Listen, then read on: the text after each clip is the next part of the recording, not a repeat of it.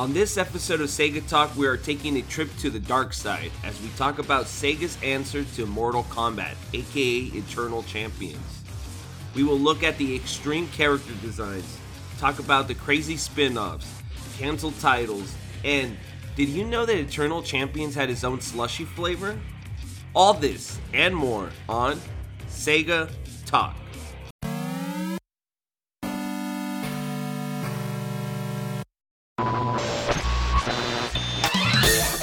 Sega Bits presents Sega Talk, a podcast talking all things Sega with your hosts, George and Barry. Look, it's a giant talking egg. I'm not talking to you. I'm talking to the master here. So what?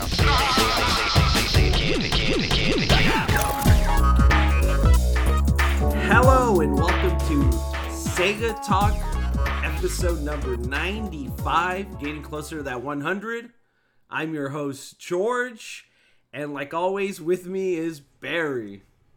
I was trying to send ESP through, but it didn't work. Oh, I don't know. Hello. Is that what you were trying to do? Well, I just thought with all the game we're covering, it feels like it's a lot of cool guys with superhuman abilities, and I got nothing.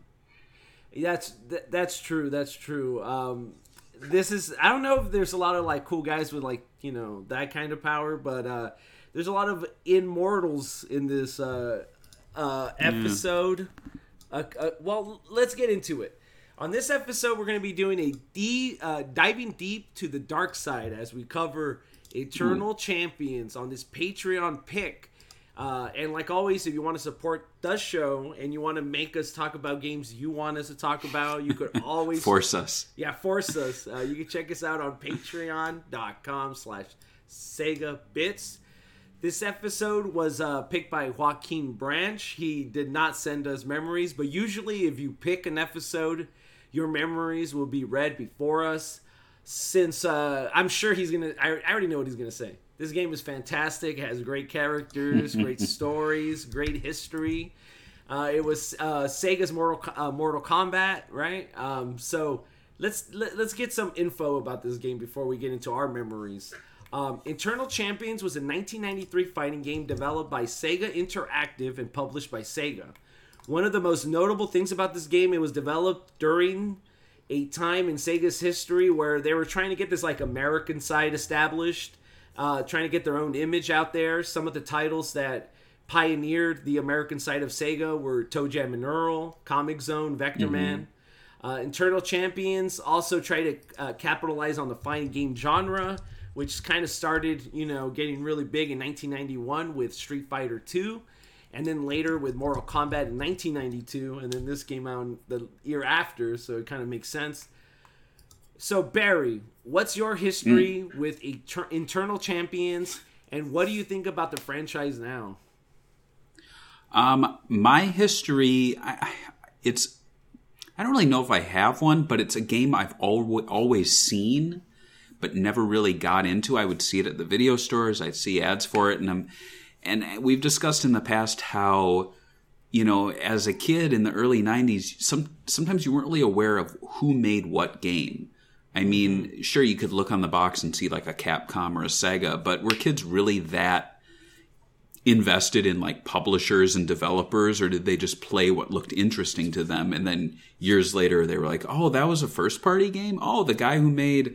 you know, Comix Zone, you know, like there's a connection there. I didn't know that. I mean, to be quite honest, even in the mid to late 2000s, I was like confused as to why stuff like the Ooze was on the Sonic Mega Collection. Like I wasn't aware of what STI was. So I'll be honest, like Eternal Champions was just like another Sega fighting game. I wasn't really into Mortal Kombat, so I wasn't really into this game, but I did buy the sequel to Eternal Champions some time ago, and again, showing my ignorance, I thought it was just Eternal Champions on Sega CD, so I thought I was just buying the first game. I think so. Whoops.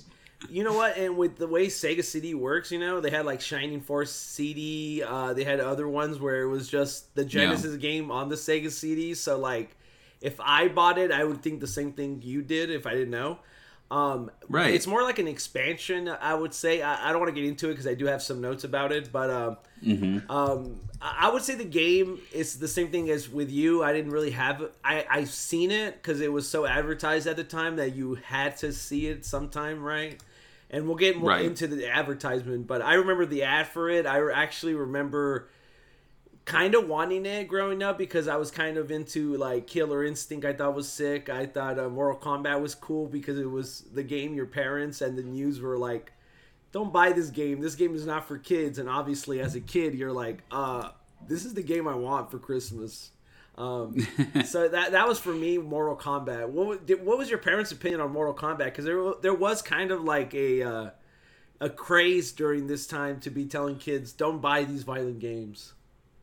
You know, that's a good question. I mean, I don't ever recall my parents telling me not to play it. I remember going to friends' houses and playing it. And I remember it being, you know, one of those kind of taboo games. But I also played Wolfenstein 3D on our computer at home, and my dad played that and loved it. So, I mean, shooting Nazis and, like, visible blood and stuff, like, you know, I guess Mortal Kombat probably was not a huge deal for them. I think they were maybe happy that I wasn't too into it. Just, I wasn't turned off by it. It was just that I just never sought it out. I was like, oh, I like Sonic. You know? Yeah. This is how it was. Yeah. Me, it was like, I was kind of disappointed with Mortal Kombat. I felt like it was a little overrated. Like, I think when you said, like, those ID soft games, those early ones, I think those were more violent than anything Mortal Kombat did. But then again, when I did get a copy of it or did play it at home, not in the arcade, I played it on Super Nintendo. So, of course, I was going to be super disappointed at that point, right? Right. Super Nintendo is a super disappointment. Uh-oh.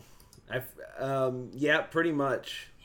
Let me fix the pictures because I screwed them up. But outside of that, I remember it having, like, really bad controllers. That was when I finally did get to play it. I was actually kind of disappointed. And you know what? When I went online and I looked at people talking about it, one of their more disappointing things was basically the art style. A lot of people make fun of the art style, and I'm like, I kind of like the art style. Yeah, it aged badly. Yes, it's 90s. But it's almost like saying, oh, I don't like the classic Mickey look because it's from the 50s, and that was a long time ago, and the 50s don't matter. And I'm like, yeah, but I kind of like that 50s art style. It's the same cheesy reason I like these art. Like, this guy has oh my God, I don't even want to. We'll get into it when we talk about the characters. Some of these outfits are ridiculous. Let's talk about development first. While most places online list Eternal Champions being developed by Sega, including Wikipedia, the studio responsible for the game was actually Sega Interactive Development Division, SID with 2 Ds for short. Ooh. And it had a few other names, including Interactive Designs and even Sega LA at one point. While the studio was mostly known for Eternal Champions, the studio was founded way back in 1984 by a married couple called Rod and Nancy Nakamoto under the name Interactive Designs. It's funny, though, because Rod Nakamoto, if you actually look up his name and you put Sega and, you know, use Google, he has a public Facebook profile and, like... So he's still around. He's still posting. He has a list of like a gajillion companies he's founded. So Rod would build a company from the ground up to 50 employees for nearly a decade and work with publishers such as EA, Activision, Sierra Online, Data East, Cinemaware, Capcom, Nick, Sega, and Disney. Near the end of 1992, Sega would go on to acquire the studio because they were basically using the studio to full capacity when they were developing Green Dog, the beached surfer dude. According to Moby Games, I think Rod actually did the editing for this because it's like he had 65 employees under Sega Interactive, made 26 SQs, and brought in a revenue exceeding $250 million. Interesting. I think we talked about the studio a little bit in our Star Wars arcade episode. They made one. They made the Star Wars the arcade on 32X, I think. So, I mean, you know what? Like when I looked at the Wikipedia, and you can see their softography on their Wikipedia page. This is very much one of those studios where they're like, I don't know, like a lot of misses. Their only big hit was Eternal Champions that really brought in money. They handled licensed games. It seemed like they were one of the studios that would do a lot of like early ports to computers or something like that. I think that's mostly what they did. What's your opinion on these type of studios? And also, if they're making $250 million, you would think that, you know, they wouldn't be closed all of a sudden, right? Right. Yeah.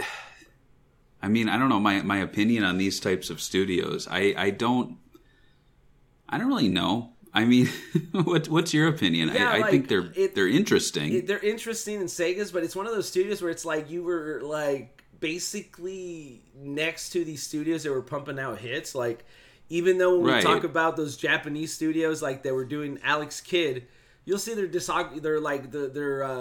know, gameography, and you'll be like, oh, I see that game was pretty popular, even though I didn't like it. Or this game was with this studio. I'm like, oh, you had a Star Wars game, you had the license, okay, right? Yeah, and then you were like, oh, Eternal Champions, and then you see, oh, that's it. You had no one's gonna remember the Green Dog, the surfer dude. That's all.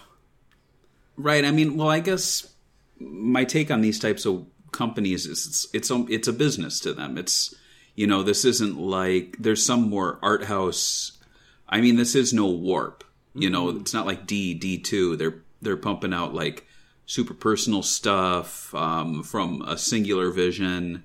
It's not even like, I would say, STI, where it's just amazing game creators making amazing games. It seems more like a studio that's just trying to make money in an industry that's a good place to make money in. And they did well. I mean, but if this wasn't a Nintendo podcast, I think we would be talking about a lot of LJN games. And I wouldn't say this is like an LJN level company, but it's, I don't know, it's kind of getting there. I don't know. There's some stuff on their gameography that makes me raise my eyebrows and go, really? Yeah, it feels like it's one of those studios that Sega kind of wanted to build up to do something grand and saw something there. Right. And I don't know, I don't think it worked out because I feel like I said, their only big hit was Eternal Champions. I remember renting Bonkers and hating it. I remember I owned Tailspin and thinking it's kind of a janky game. Like the music freezes constantly because too many enemies fill the screen. You know, it's just Garfield games. And it's like Eternal Champions. The controls are stiff. The AI leveling is not that great. It's like they had some aspects of game design. Like I think they were probably better at making the product look good than it was actually playing good. I think that was the issue with this studio. But yeah, it's one of those weird studios that we don't talk about a lot. I will say that Sega Interactive as a name was brought back in the 2010s by Sega for their, I guess, movie division, I think it was, or was it their arcade games? But they also, again, Sega Interactive is not a thing anymore, but it was a thing for a while, for like a few years ago. So I think they retired it in 2020 when they did the restructuring, but yeah. So usually when we talk about video game development stories, usually like for these kind of games, there's not that much info to go on. And it probably would have been like that if it wasn't for a few interviewers that actually took their time out to talk to people from the studio. Arcade Attack Retro Gaming Network on YouTube has some great audio podcasts with some of the people from the studio, and Sega 16 did some like 15 years ago. Really great interviews, written out. Nice. I will say though that some of the most interesting interviews came from Scott Bearfield, who did the original 10-page script for the game. I actually looked up more info on Barefield after and apparently him and Michael Latham, who actually became the producer, they got in a fight because Michael actually changed everything about the game that he actually wrote. And this is what he had to say about the game Scott did after he left Sega and quit the company because of the changes. He said, the game, it was boring. The art was boring. The controls sloppy. It felt like it was developed by people who had never played a fighting game in their lives. The product that shipped had only 3 things in common with the original concept as approved. It was a fighting game. It had the same name. Shadow, the female assassin, was the original concept and in the final product. The original idea was to go way over the top and make really crude, funny, and artistically striking game with really tight controls, basically ripping off Street Fighter 2's control scheme. The characters were all designed after an artist named Simon Beasley, who I think he did the Lobo stuff, like that kind of art. I tried to get Simon to do the art, but he was booked for more than a year doing comics and couldn't do it. The characters were supposed to be larger than life, heroic types, but with humor. For example, the barbarian fighter had flies buzzing around him at all times, and his idle animation including scratching inappropriately. We also were going to have mini games for training your character. These were all really very silly, based on abusing dwarves, not human dwarves. These were nasty, brutish, etc. Imagine X-Men Danger Room with dwarves with knives.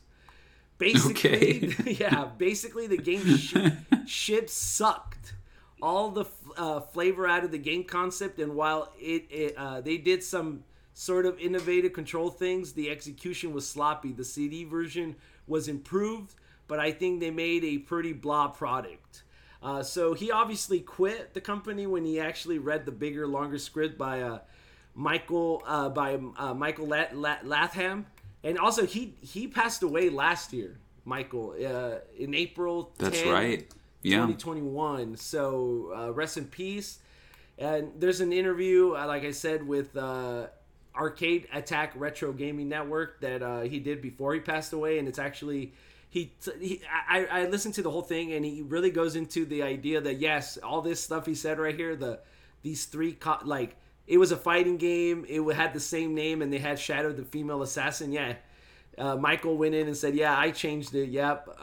He kind of took ownership and said that he thought he had a better idea, and that he purposely pushed it. Like he submitted it, and he's like, oh, I know they can't change everything I did on the script because it's too late into development. So he played his hand, and he said he was pretty ballsy when he was younger, and that's why he rose the ranks in Sega. So it worked out for him, right? So yeah, right. So and Michael also talked about how most of the script had a lot of dwarf references and like wanting to use dwarves. I don't know. So what do you think? Do you think a dwarf heroic barbarian type game would have been better than I don't know, like, because in Eternal Champions these characters come from any time period, so right. Yeah, I mean, I will say a kind of dwarfish character works really well when it's an ensemble game, like Golden Axe. I think I'm blanking on his name. It's Thunderhead, right? Yeah, that's his name. Yeah, like Gillian. He's iconic to the point where he kept almost making the cut for All-Stars Racing and All-Stars Racing Transformed. But when you have a whole game of those types of characters, I'm not really sure what you're going for. That's kind of bizarre. Yeah, and with knives. And it's like he did a 10-page one, right? So let's talk about Michael's take on it. So during development of Eternal Champions, Sega Interactive had 2 in-house teams, one named Alpha and the other Omega. Omega would be the team that would go on to develop Eternal Champions. Michael Latham would work around the clock on script and ideas for the game. He turned in over 100 pages of ideas to Sega Interactive, upsetting producer Scott. So what would someone put in a script for a 100-page script for a fighting game? Well, according to the interview, 20 pages of it were dedicated to the story. So you got to understand, Scott came in with 10 pages. And this guy's like, oh yeah, anyway, here's 100 pages. It's kind of hard to go like, hey, but those go against my 10 pages when obviously one person put in more work, more ideas. They fleshed it out. He had 20 pages of story.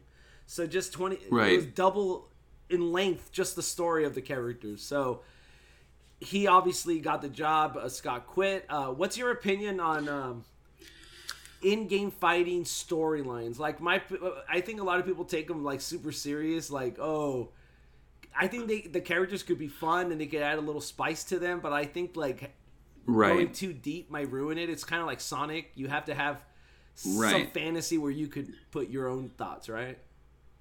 I think, and I'm not jumping to the end of the podcast, but I think Eternal Champions is a very ambitious game. Yeah.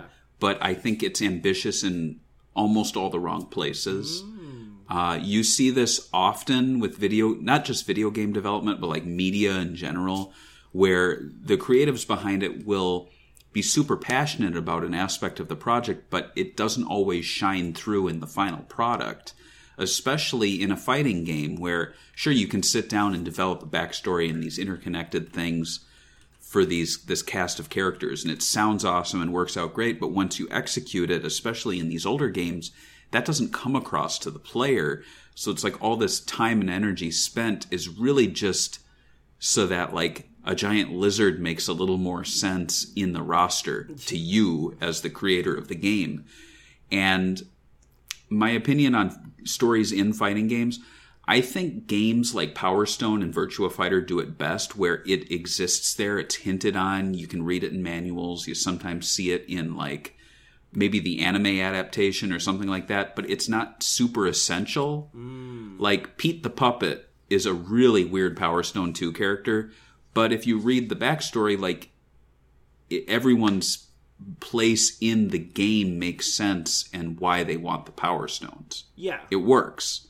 And if you pick a character that you like, you might read up on that character and go, oh, this is why Fokker is going after this. This is why Fokker's dad is in the game. I call him Fokker and not Falcon. Sorry, Americans.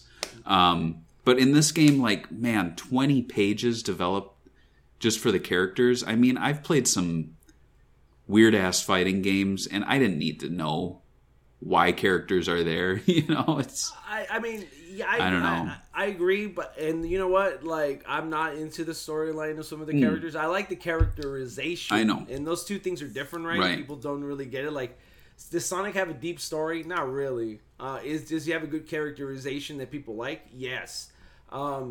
And I think, for me, fighting games is more about the characterizations. Like, right when you pick the character, how they act by their movements, you know, and their animation, like the cocky character, you know what I mean?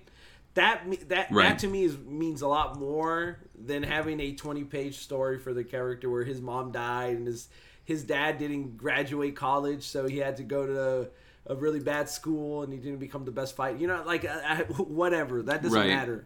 That sounds like the plot for the upcoming Flash movie, I think, right? Is that still coming out?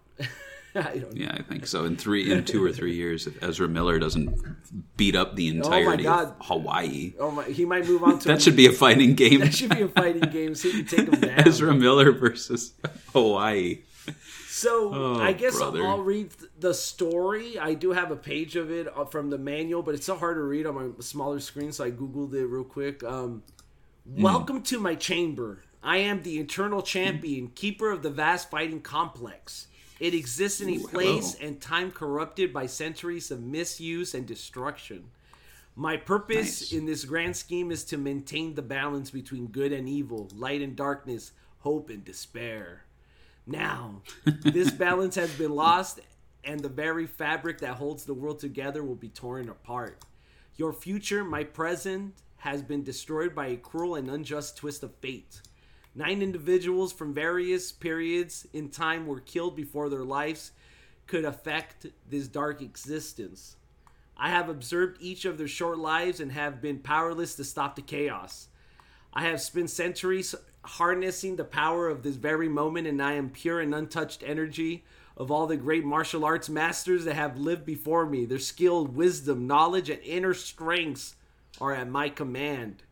Even with the force of their collective powers, I can only reward one of the 9 individuals with the gift of life. Any of them can have an equally profound effect on the future. For this reason, the contest must take place. At the end of the contest, only one will remain. The victor will return to life a few seconds before his death, allowing him to avoid the past with the knowledge to change the future. Only one may live so that the balance may be again achieved. Let the contest begin. So as you can tell, it's they're summoning heroes from different points in time that were unjustly murdered. So that gives every character kind of a reason to fight, to come back to life. And that's why this game is called Eternal Champions. And you know what? I will say the name is probably one of the best things about the game, like Eternal Champions. It's like, oh, cool. It sounds like a fighting game right away.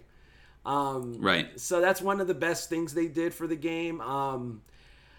So as you can tell by the story, it has 9 playable characters. I would say a lot of their plots, and we'll just probably, I did put a bunch of their plots, and I'll go through a few of them, but there's so much writing, I think it'll take too much since I have 8 pages of notes and a lot of interesting stuff to look at.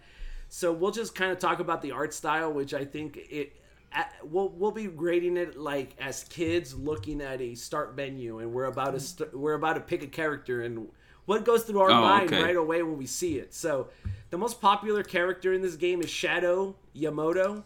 She's the dominatrix. That was Shadow the Hedgehog. She's the also I forgot to add, most of the characters have an actual real life martial arts that they know. That's kind of like Virtua Fighter, you know. It's an actual thing. Not all of them. Yeah. So Shadow Yamato is a modern day 1993 at this time. And she was basically thrown off a building because she worked for a organization that she was gonna rat on, that she was an assassin for, and they threw her, and I'm not even kidding, it says it on her notes, from a 101st floor building. Not 100 feet, not 100 floors, 101 floors. These guys got her on top of a 101-story building and knocked her out. Was that one floor really needed to kill her? I guess so. But what's your opinion on her look? She looks like not Marvel or DC, but like Image Comics ripoff superhero, I guess. Yeah. Like, in the 90s when they were like, oh, young blood Raven gas mask. Or like what was the Daredevil Elektra movie? Yeah. And she has a domino mask that like the Robins wear. Nice. And next we have this guy's name is Rax Coswell.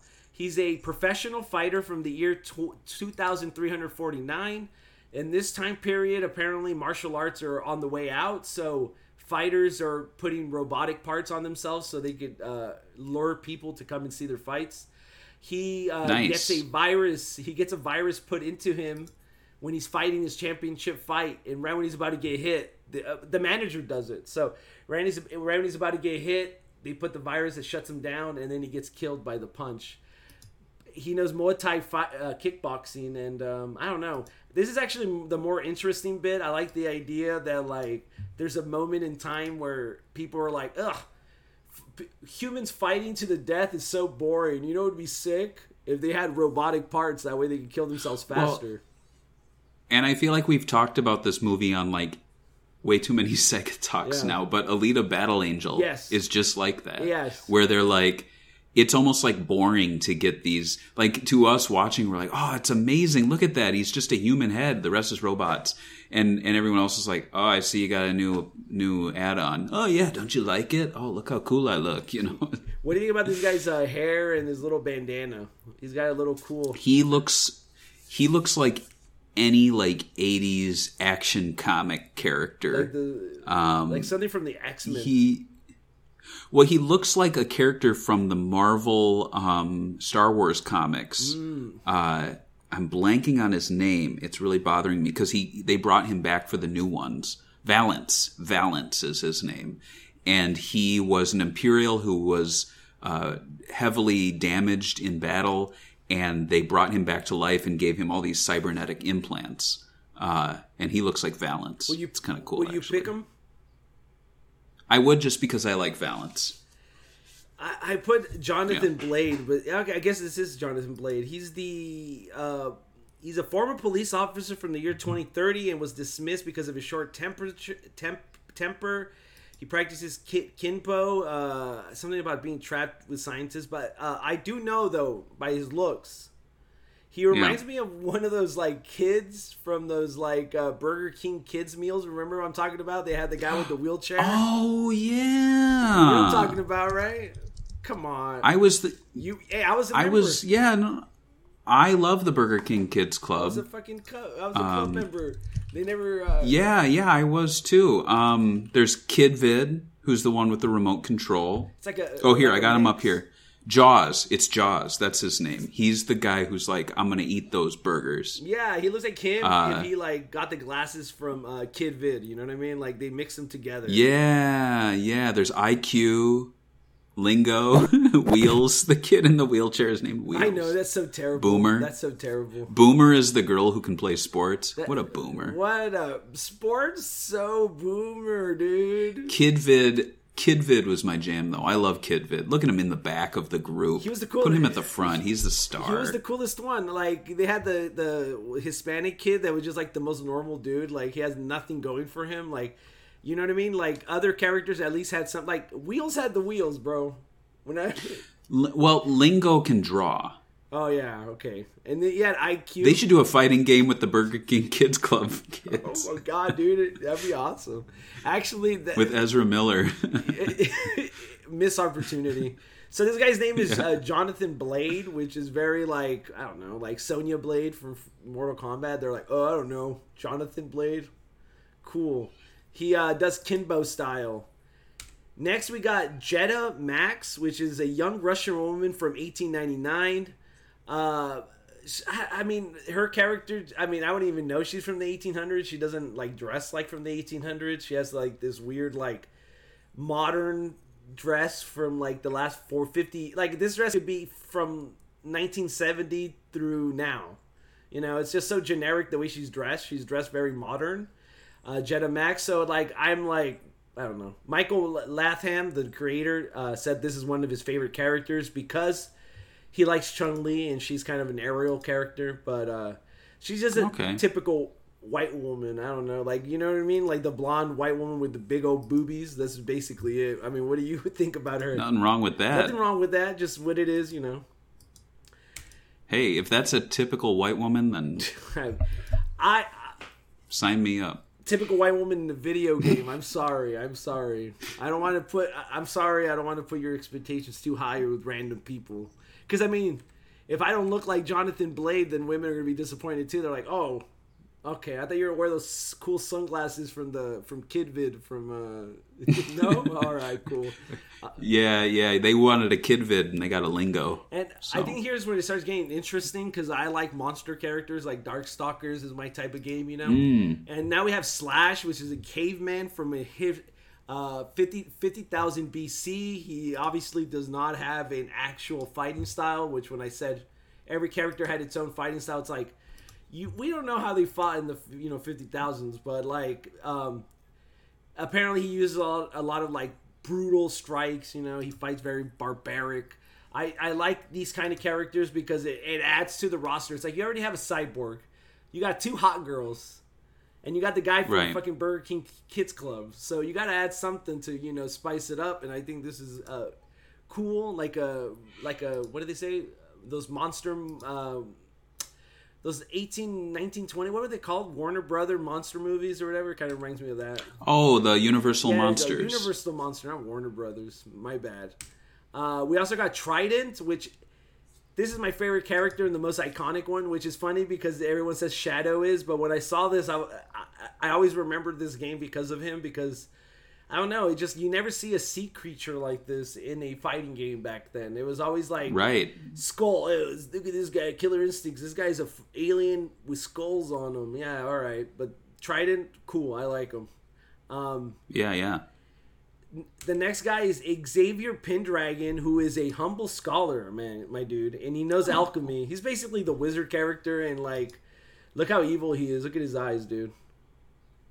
I love it. Would you pick this guy? I think he's a little too scary. No. Hell no. I wouldn't be like, the fuck? Why is he smiling? Why? You're holding a snake. Why are you smiling? Have you ever seen anyone hold a snake and smile before? Nope. Never in my life. I wouldn't trust anyone like that. Mitchell Ever. Middleton Knight. He's a white. He kind of looks like the Witcher with a metal hand. He does Jeet Kune Do, the fighting style of Bruce Lee, which is kind of weird because he's not the type of character that would fight like Bruce Lee, in my opinion. You know, he's wearing a trench coat. He looks like I don't know, evil. I don't know. I have no idea how you would even describe him. He's weird. He's like, yeah, he's an interesting fellow. I will say that Xavier Pendragon and the next guy after this guy, the wizard we talked about, and right. This guy, Larson Taylor, they all got side games, which we'll talk about in a little bit, and so did Shadow. Yeah. He's an ex-cat burglar from 1920s Chicago and worked for the Chicago mob. As you could tell, that's right. This is what people in Chicago dress like. I haven't been there, but if I did, it'd probably. I mean, this is how you dress, right? When you're not in your room right now, right? I do. There's actually a hat shop downtown Chicago where I could probably get a hat that looks just like that. And maybe I'll do it. And do you know Southern style Kung Fu? I do. You do? Okay. Just wondering. All right. So, yes. That's what I was practicing at the beginning. I was kind of like trying to... So, if you had to pick one of these characters to be your favorite champion, your eternal champion, which one would we be picking? Ah, man. This is a tough one. I'd probably have to go with the hometown hero. Oh, yeah? And pick Larson. Yeah. I have to do it. He looks like Dick Tracy. I love Dick Tracy. Michael, the producer, said that he also liked him because he grew up in Chicago. So there you go. Yeah, I was gonna go with Trident just because I like Hellboy. Monsters are cool. Underrated. Monsters are underrated. Let's just say that they are. Gameplay wise, you know what? This is a weird game to talk about gameplay wise because it really did not try to change anything.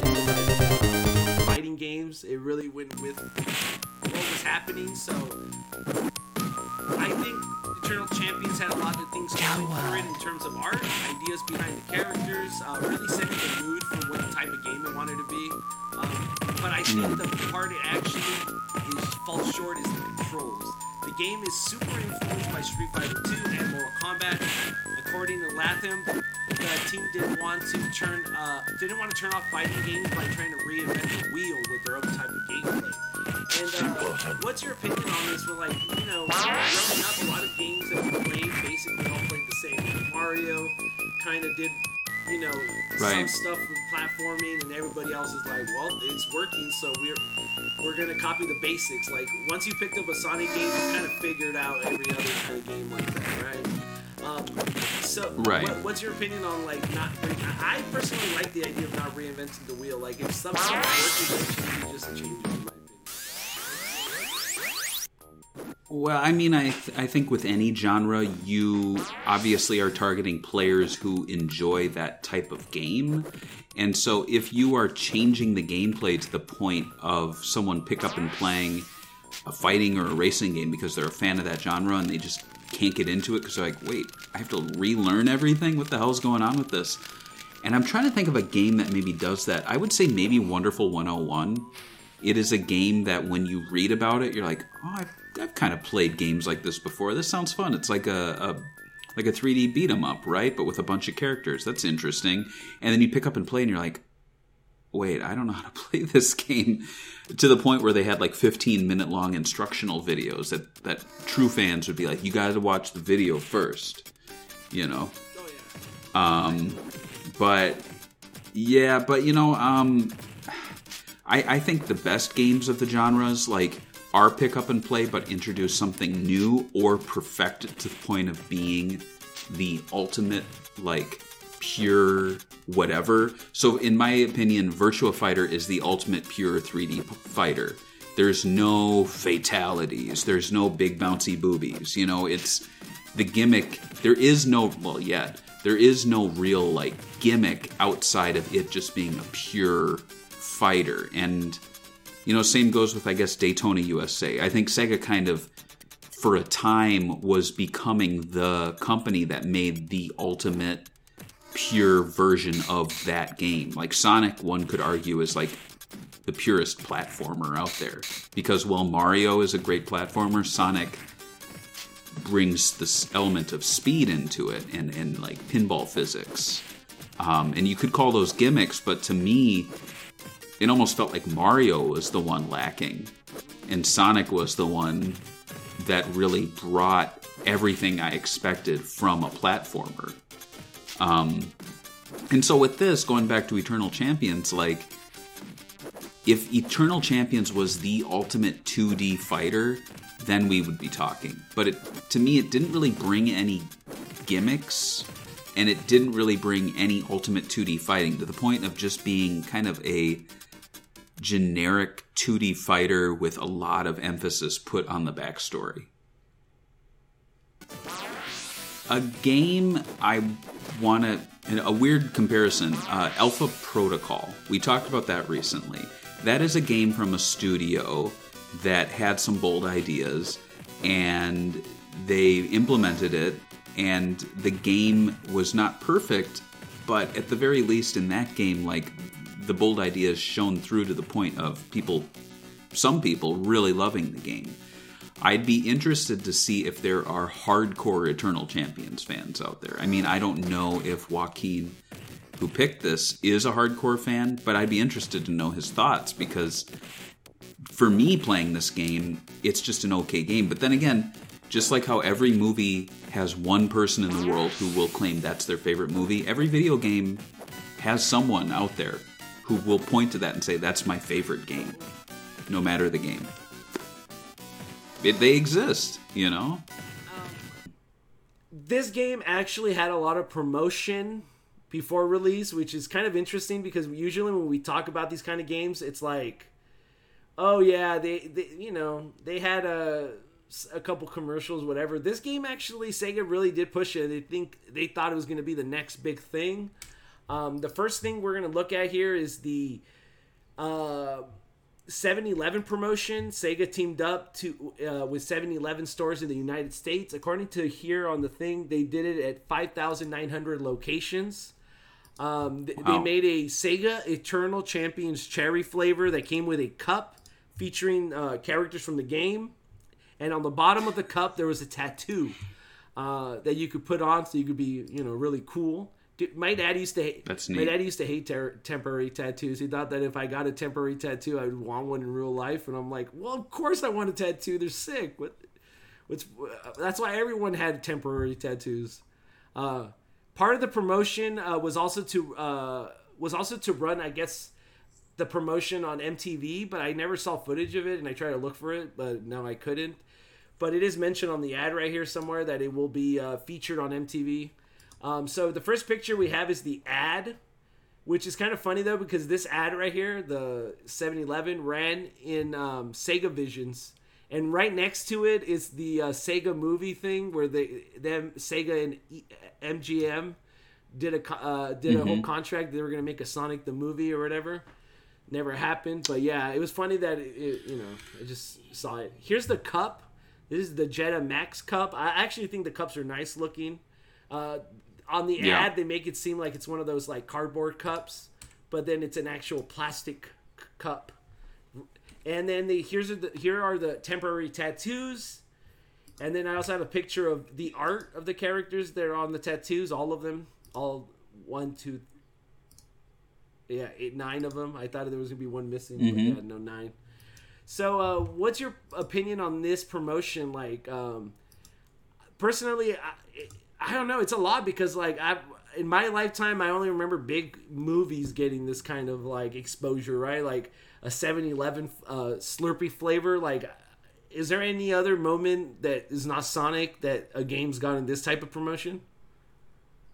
I can't think of any Sega ones that got a 7-Eleven Slurpee promotion, but I mean, you know me, I'm a sucker for like food promos. Yeah. And when Deadpool, I think it was one, might have been two, I think was coming out. They did a really cool 7-Eleven promotion where there were Slurpee cups to collect, where he like did different things. Like one, he crossed out slurp, so it just said P.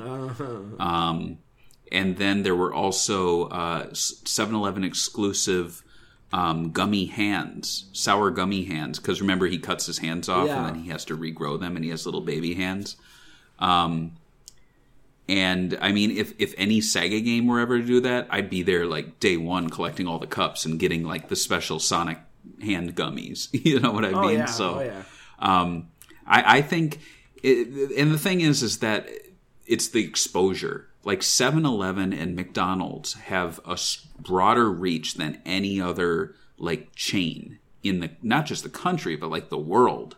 So to have a promotion there is a huge deal. And that's why I've been so excited for the Sonic 2 McDonald's promotion, because that's insane. I drive past at least like 10 McDonald's. Yeah. And I look out the window, I'm like, there's Sonic. There's Sonic. That's the most I've ever seen Sonic since like the early 90s. It's insane. He's everywhere right now. And so to give Eternal Champions 7-Eleven promotions, this game was everywhere. This game had more exposure than like some really good Genesis games deserved. You know what I mean? Like Streets of Rage. Why was like Streets? Why wasn't Streets of Rage doing this? This is what I don't understand. It was like, obviously Sega of America is like, this is our product and we want to be big. But we've seen this before, George. We've seen this when we started with Sega Bits, because Sega of America they go through this cycle where they're like, we're the happy company that brings in the Japanese titles, we localize them, and we make our money. But they get a little they get the itch, you know. They're like, what if we were the ones making the games and we were the ones making all the money? And then Japan looks to us and goes, oh, you Americans are really showing us. Yeah. And they did that again with Iron Man. They tried to make Marvel games. They tried to do the Golden Compass. Like, Sega wanted to be like the movie studio game publisher. They even did so weird. They even did a fighting game with the guys that did the Conduit. Remember on the Wii? I forgot what it was called though. It just like came out of nowhere. That's right. That one did not have a 7-Eleven release. I'll tell you that. They also did a promotion with they were teaming up with EGM magazine, and they did this like short United States video game roaming show where they would do a tournament.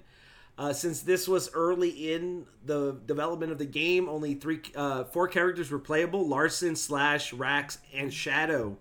Nice. Outside of that, I mean, they have the dates here, and it's like 5-6 dates, and it's not even one in California. So is that really a tour?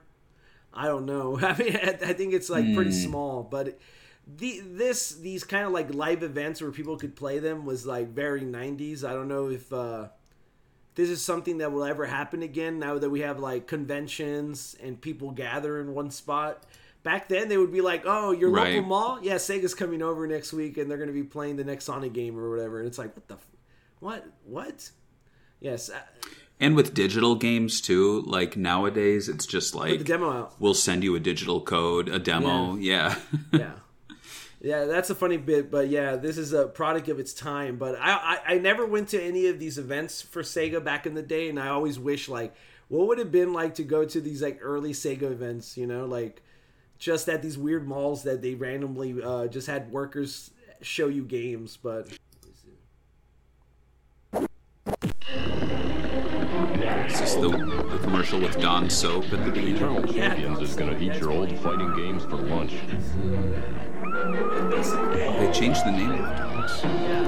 No wonder. It has 9 huge warriors, 3 training modes, and over 315 martial arts moves.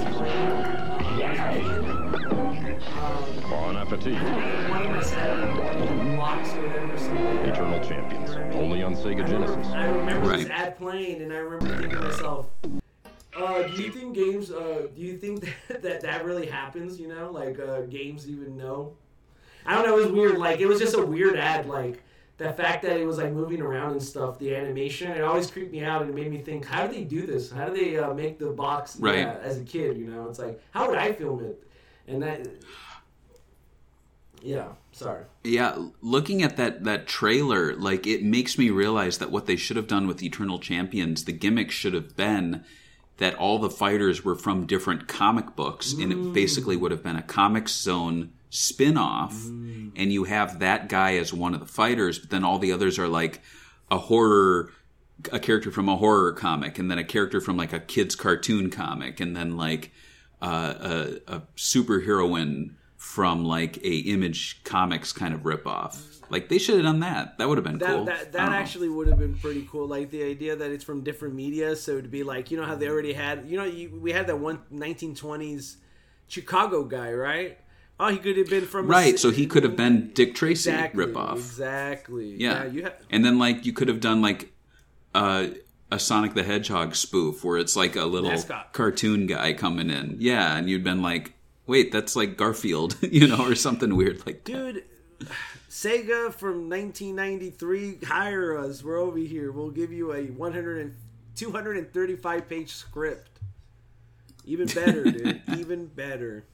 Anyway, the next one is this really annoying guy talking about video games really close to your face. I hate this ad. I hate this ad too, but let's play it and hate it. Oh, his eyes. Pretty much know what to expect from Eternal Champions. Wait, what's with his eyes? I know Well, it maybe moves. You see, nine huge warriors.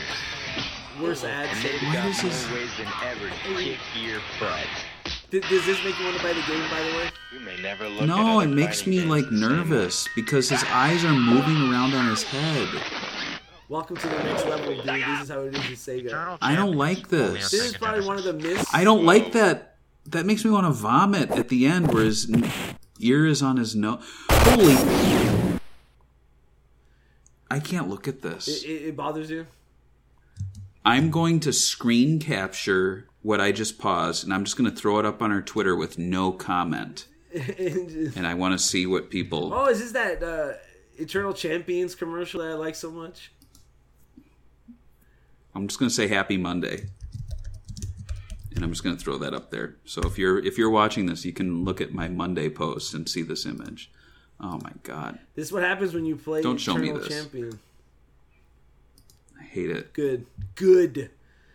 The next ad we have is a print cocky ad. Basically, to prepare for Eternal Champions, use Street Fighter 2 as your training wheels. And obviously, this is playing up the fact that, I mean, I guess there's always been this whole like hardcore image, you know, like, oh, that's for babies, that game right there, and always playing down your competition that way. Obviously, Street Fighter's a lot better than Eternal Champions. Sorry, but what's your opinion on this ad? I hate though, like the layout. I hate this. Well, I hate that form of advertising when you're bashing the competition, but you haven't proven yourself yet. Because if you are a bad game, then you just look like garbage. Like, imagine if in the lead up to Morbius releasing, they were like, sorry, kids, Sonic 2 is going in the trash. It's Morbius time. And then, like, the movie comes out and you're like, oops. Guess not. I know. Can you imagine? They're like, you saw Spider-Man, more like garbage, man. And then you imagine if the Morbius trailers leading up to it bashed another Sony movie, and they're like, "No Way Home," more like "No Way, Homie," and it's like, guys, this is our movie too. We're all the same studio. No way, Morbius is here. Screw Spider-Man. I would say that you're really like going down a fine line when you're making fun of like another, you know, game, and like Sega did it too, and sometimes I'm like, not this time, but there's some times where Sega would be like, all right, I see what you're doing here. Like, it worked because you actually had video games, like you had Sonic the Hedgehog. It would be weird if it was like Green Dude, Kid Chameleon, a weird boxing game you made, and then like right, some other random game that sucked, and you're like, oh, Nintendo sucks. They got Super Mario Kart. Psh. Right, but it worked when they did the Sonic comparison. Remember, they're like, "What's that over there?" The two TVs, and it'd be like, "Oh, this is Super Mario World. What's that one?" You don't want to look at that. It's just Sonic the Hedgehog. You know, like and, that worked. I think it also. I mean, in context of that time period, there was a lot of like articles and like I guess media press talking about how the Sega Genesis didn't have enough colors to stand up to the Super Nintendo, so like that's why that commercial worked so well, because you see them side to side. And even now as a gamer, like I like Mario, I like the Super Nintendo, but there's just something weird and special about the way that they designed Sonic the Hedgehog and the way it looks and the colors they used and how vibrant it looks. Yes, it has less colors, but I don't think it matters. But yeah, no, I agree. It works sometimes, not this time. I agree with that one. So, regardless of the game having less than stellar reviews, the game would go on to be the best-selling game for the UK in February of 1994. It actually went on to sell 2 million copies. I didn't put it in the notes, but according to the team, it did over 2 million copies, which in this time period is a huge accomplishment. EGN's writers were mixed. But the magazine still gave the game a 91%, considering that Sega actually paid them to do promotion. Who knows how much of this came to, with the score. The game, according to the creators, I already said that. Yeah, and it did get some spin-offs and tie-ins, which we'll talk about very little here. So the first one we got is Eternal Champion Special Move Edition by Tiger Electronics. Was part of their Pocket arcade line of LCD handhelds.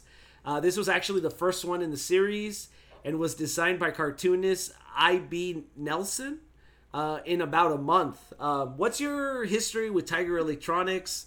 What's your opinion on these kind of like tie-in toys they used to make back in the day? Right, yeah. So one of my earliest Tiger electronic toys was the Sonic 2 Tiger game. I have it up on my shelf behind me there. I also had the Nightmare Before Christmas one. And I think Tiger electronic games are at their best when they kind of play like Game & Watch, where they're a very simple game made specifically for that sort of LCD setup. The Sonic one is actually pretty playable, but the one that actually is really fun is the Nightmare Before Christmas one, because it's more of a kind of timing game where you're going across rooftops, and if you see a chimney, you drop a present, and if something's above you, you duck. It's very simple.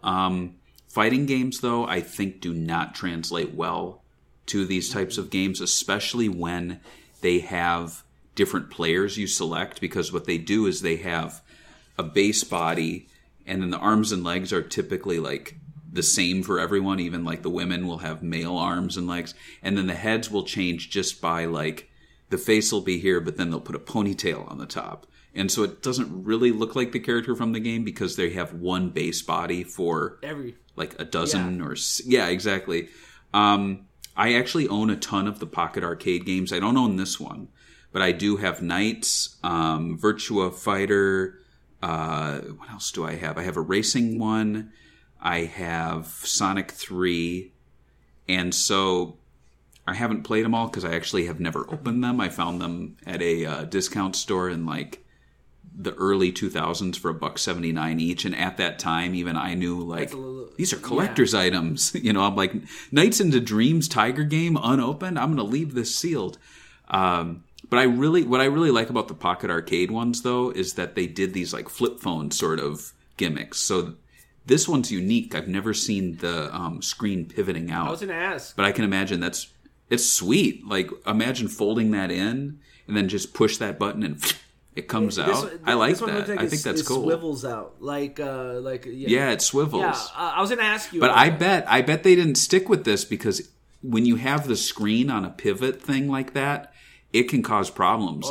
There are electronics connecting there, and if you move them enough times, like the cables will stop sending, power to the screen. So they probably stopped doing these for that reason. And this one also has Jonathan Blade on the cover, which is funny that everyone said Shadow was like the most known character, but like Jonathan Blade is always on almost every piece of promotional material. That's what the interesting bit is. Outside of Right. this, do you think there's a lot of Tiger electronic collectors out there? Is there a market for it, kind of like Funko Pop or Pez? I don't know if it's at Funko Pop levels, but probably, maybe not even Pez, but there is a collector's community out there now. I think Tiger Electronics toys were utter garbage up until the 2010s when, this always happens with video game collecting. There will be a niche that is super cheap and easy to get into. And then once enough people realize it's there, the prices go up and then people get priced out of it. For the longest time, Sega Master System was super cheap to collect. I was going to stores and they wouldn't even put them on shelves. They'd just go, oh yeah, we got a stack in the back. And I'd go and I'd buy like Amazing RPGs for $5 each. Now those games are put behind the shelf in plastic for $500. And I'm honestly, I don't think any Tiger games are super expensive now. Dreamcast is super expensive. I just saw a guy yesterday saying that he was trying to buy VMUs and he offered the guy $100 for a plain white VMU and a plain see-through red VMU, which is like super common. Yeah. And I'm like, $100 for no caps on them and they're 2 VMUs? Those things are like They were like $10. They were like $5. Dude, you'd be able to buy 2 brand new ones on Amazon for like $12, like way less, like in box. Like I'm saying brand new, like see-through green, see-through blue, the blue one they did. I picked up a few just to have the boxes because I didn't have the boxes on the other ones, but whatever. That's how the market is. I was talking about the game you played. Sega would give the team another chance with a semi-sequel, and I call it semi-sequel because that's what the team called it, for Sega CD called Eternal Champions Challenge from the Dark Side, which Latham said wasn't their full idea for the sequel, but was part 2 of the trilogy the team pitched to Sega. I don't want to get too much into the game details because we might do an episode in the future, who knows, but I will say it's a terrible cover. Like, this cover, if I just saw it randomly in like a store shelf, I'm like, is this a Chinese menu? Am I gonna eat some food here? But what's your opinion on the cover for the Sega CD? Yeah, it does look like a Chinese menu. Yeah, it's even worse on the. It's very boring. In the UK one, they like use these weirdly bad CGI models that look even worse. So, But you can see why I thought this was like the equivalent of Mickey Mania on Sega CD, where it was just an updated version. Because Challenge from the Dark Side does not read as a sequel name. It just reads like a slogan. Yeah. Even when they did like Street Fighter Alpha, you knew it was a new game, So my thing is like they needed something to make it seem like a new game. Also, how little effort they put into the front cover probably gave you that idea too. It's like, oh yeah, here you go. So the game would actually go on to have 2 released spin-off titles set in the game's alternative universe. The first one was Chicago Syndicate, an action game on the Game Gear in 1995. This was the story of Larson when he did not die in the 1920s and seeks revenge against the mafia. The second was Expert, which almost sounds like pervert or like, I don't know, like Sexpert or something. Sexpert or Qbert. Yeah, it's a weird name. But a side-scrolling beat-em-up from 1996. Same idea as the Chicago Syndicate. This one is Shadow never died, and she seeks revenge against the Syndicate. Have you played these games? Have you heard much about these games? Because, like, I'm always shocked when I hear about them. No. I've never heard of these, and even if I have seen them, I would have just skimmed right by them, not knowing that they are Eternal Champions spin-offs. And I think what they needed to do was have a logo, kind of like the Wizarding World of Harry Potter, where they're just like Star Wars the world story. Of Eternal Champions. A Star Wars story. Or a Star Wars story. Yeah, like, well, just the Star Wars logo in general. You're like, well, that's Star Wars. Yeah. But, when The Mandalorian was first announced, they did not have the Star Wars logo on it. And then I think they were like, we got to put that on there. We can't make a show without the Star Wars logo. I have to agree. And also, like, the Chicago Syndicate, I would have, like if I never played Eternal Champions, I only saw posters, and then I saw the Chicago Syndicate, I'd be like, is this, like, it looks like a Dick Tracy ripoff game, you know what I mean? and then experts. None of the character, like Shadow on the cover, is literally wearing a white dress. Like, it doesn't even look like her Right. from the video game at all. Like, outside of the domino mask that she had on, but so that's kind of weird. Okay, here we go. We have Eternal Champions also had 2 adventure books. Can you believe this? Where readers Nice. could take control of the newest champions that travel through time, helping other in-game characters battle crazy AI called the Overlord. Obviously, the wizard character and Larson got their own books. Who's this Penguin publisher? They're pretty big because I've seen them in big books. So I just can't remember their name right now. They published it. They have a little cute penguin logo with a circle. Yeah, that's Penguin. Yeah. So I mean, it's weird, like how much content there is for the Eternal Champions universe. That's the crazy bit about this whole thing that I learned when I was researching this. Well, you know, when I just recently interviewed the guy who wrote the Sonic movie novelizations, and they were for Penguin Random House. So Penguin books. Penguin did a lot of Sonic books. Did they? I guess they did a lot of video game. I thought they only did like classic literature, like Eternal Champions Adventure Game Book #1 and #2. They did Sonic Adventure game books too. Oh, yeah. That same series had Sonic books. Huh. Well, it's weird that Eternal Champions was next to like Sonic. It's like, I guess Sega of America really did believe a lot in Eternal Champions. They also got a where is it at here? Well, they got a comic book basically called Eternal Champions Special Edition, and it was part of the Sonic the Comic from the UK that focused on the new video game. It was basically a promotional issue. It was released between Sonic issues number 19 and 20. But there was like literally no tie-in to Sonic. It was literally just made to promote the video game in the UK. The art's cool. Mm-hmm. The cover looks cool. I mean, it is what it is. I never read this. I don't know what it's about. But a lot of video games back then had these like comic book tie-ins. We did I think Shinobi we talked about having one. And I think, I forgot what other one. But regardless, they're kind of toss-aways. Has there ever been a comic book like this that they released that made you go, oh, okay, I'm getting this video game now?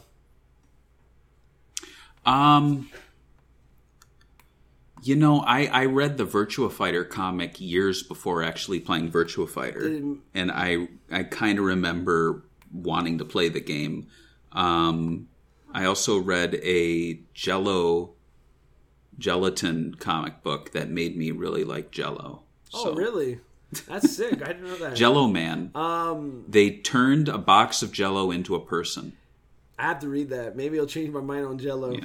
I'm not a big fan, but I'm a minor fan. You will be. The next bit is actually kind of an interesting bit and kind of like has some controversy on the internet. Sega for a while still wanted to continue Eternal Champions, the brand, and even had Eternal Champions, the final chapter, planned for the Sega Saturn. According to Latham, the game only had a 20-page concept art script thing before being canned by Sega Japan, who did not want competition for Virtua Fighter, which to me is kind of weird. Maybe somebody told them that. What's your opinion on that? Like, do you really think that Sega Japan was like, oh, this game that sold 2 million copies, yeah, don't make a third one? Or do you think that the side games, the adventure books, all this other media they put into it, do you think they just bombed? Because like, maybe they saw that it just was not paying off. It was so much effort for something that was just not seeing the results that they were expecting. I mean, I think Eternal Champions is kind of like being treated like as the Sonic boom of its time. Yeah. Like they're like, let's do comic books, let's do these promotions. And, you know, there are aspects of it that do well enough to continue on, but like clearly the games were not that. And clearly the comics, like I don't think anything really stuck with Eternal Champions, unfortunately. It's not like we're looking back and going, well, at least the comic books were awesome. And another thing that kind of makes me think no is like Sega AM2 couldn't release enough fighting games on the Sega Saturn. Like Literally, I'm surprised. There was a Sonic for the fighting. There was like they did that. They did Virtua Fighter. They did Virtua Fighter Kids. They did, you know what I mean? Was that Bronx Rumble? Was it Last Bronx? There was virtual fighting Vipers, you know, and then fighting Mega Mix, etc. All this on Sega Saturn, and they're like Eternal Champ. Nah, we're good. You stay over there. So I don't know. Maybe there's something else going on, but this is around the time the studio went under, so maybe that also has something to do with it. The idea would be that the final chapter would have a second set of fighters called the Infernals, and then a third force added called the Chaos, who would basically fight for the timeline on both ends. And they even said it was going to have a 30 possible endings, so you could affect time. It would change the ending. The only look we actually got on the game was on early Sega Saturn boxes. Down here on the bottom right hand corner of a box, there was a little picture with this like Magneto looking guy with his white hand on the screen. After that, we never got anything from it ever again. It's like super tiny, huh? Wow. Yeah, it is. So yeah, I guess a lot of people didn't even know about this until the interview came out, and then they went in and saw the box, and they're, oh wait, he wasn't lying. It is on the box. Back in 2017, though, Michael Latham's actually wanted to come back and bring back Eternal Champions. Do you remember this? He wanted to call the idea Eternal Successors to succeed the brand. He would go online and release some test renders on the Unreal 4 engine, how he planned to make the game look. He said capturing the art style is very, very important, and he released a picture with Trident in his level, which I think he actually captured the level and the sunset look exactly like the Pixel game in 3D, which is pretty impressive for being by himself. So he had another picture of just the stage, and then he had a picture of an overkill or overt kill. What was your opinion on bringing it back? I think at the time I was a little iffy on it. I do know that people were excited about it, that grew up with it. And also they brought back Killer Instincts, which is a game that's sort of like this at the time, and it was doing all right for Microsoft. But yeah, like fighting games has kind of had a comeback in the last 5-6 years, right? Right. Yeah. What's your... Yeah, I mean, if it had a competent team behind it who were, skilled in 3D fighters, I think it could have been fun. But it almost kind of gives me shades of Shenmue 3, where it's like Yu Suzuki going, I'm making a modern sequel to Shenmue. And it's like, you haven't made a game in a long time. Are you able to make this? Oh, yeah. There's a little bit of hesitation. And, I personally, I think Yu Suzuki did pull it off. There were some elements of Shenmue 3 I don't think were that great. But I don't know, looking at this, yeah, I'd be a little hesitant. I'd be like, it's a demo in Unreal Engine 4, but can you actually pull off an entire game? I don't know. If he did a Kickstarter, I probably would have done it if the rewards were really good. I'm surprised he didn't try it because True. There was that Fighting EX layer that's a little janky and it sold a bit. Fans like it. I don't know if you ever played the Fighting EX layer games back in the day. They're basically no. The Street Fighter. When they made 3D Street fighting games randomly, they were called Street Fighter EX or whatever, and they were those games are literally Fighting EX layer. The same developers, they just skinned them with Capcom characters for Capcom. Basically, they're just known for being janky and you could do over the top combos. But yeah, they made a new game randomly because fans wanted it so badly, and they did an okay job at it. I mean, you're not going to get a professional Capcom fighting game from an indie developer, but I mean, I do like the art style on it. It's sad that he never actually did more with it, and we'll never see it, so that sucks. But I will say one thing that the game is known for that it's kind of surprising is, this rap group called Bone Thugs and Harmony, man? I do, wow. Yeah. In their 1995 album, 1999 Internal, It's funny that it came out in 1995 and the album's called E1999. I guess Dreamcast, right? Is said to be loosely inspired by the game. Not just the title for the album, but also uses in-game samples, including the BIOS theme for the track Eternal. And the band they also, the song Crossroads, which is their most popular song. The original version of the song had the theme song, the ending theme song playing as a sample. That Crossroads song would go on to get remixed and become the group's biggest single and earn them a Grammy. So something out of Eternal Champions actually won a Grammy in the end. You know, that's crazy. Not a lot of Sega games could say that they helped make a Grammy. And also, good for Bone them. Thugs and Harmony has that song First of the Month, which has this like shot of a gas station showing 99 cents or like less than $1 gas, and it makes me like cry. I'm like, oh my god, imagine if gas was $1 today. I wouldn't be here right now. Anyway, that's all the notes I have for this episode. Anything you want to add before we close it up and read the Patreon memories?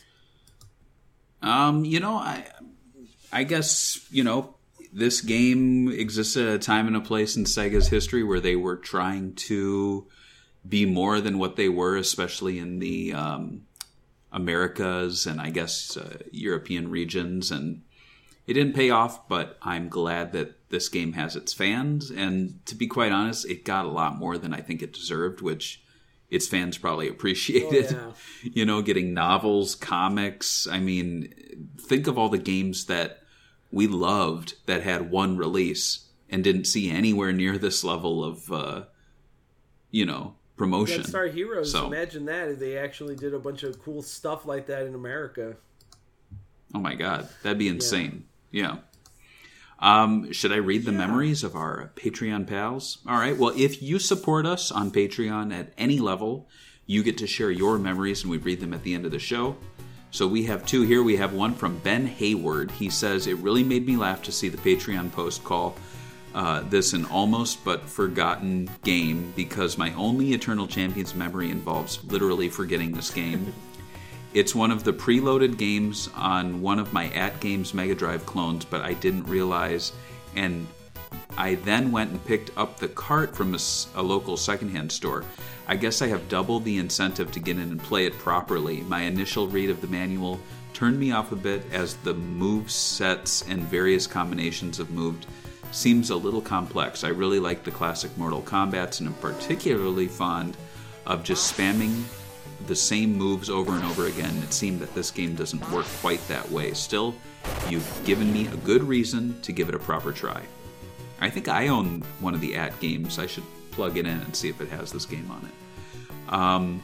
Sam Torres says, really? Eternal Champions right after Anarchy Reigns? Can I get a side of Iron Phoenix? Well, no, that's not the next one. But I remember looking forward to EC's release, buying it at my local EB Games, but having to sit through Sister Act 2 before I could go home and open it up to see what it was like. My first several battles were losses. It felt like I was losing back-to-back bouts against Midnight. Boom. Then the Vietnam stage overkill happens to me. I was totally impressed. About 2 days of learning moves and getting used to the somewhat slower than Street Fighter 2 timing down, I made it to the Eternal Champion. Got rocked.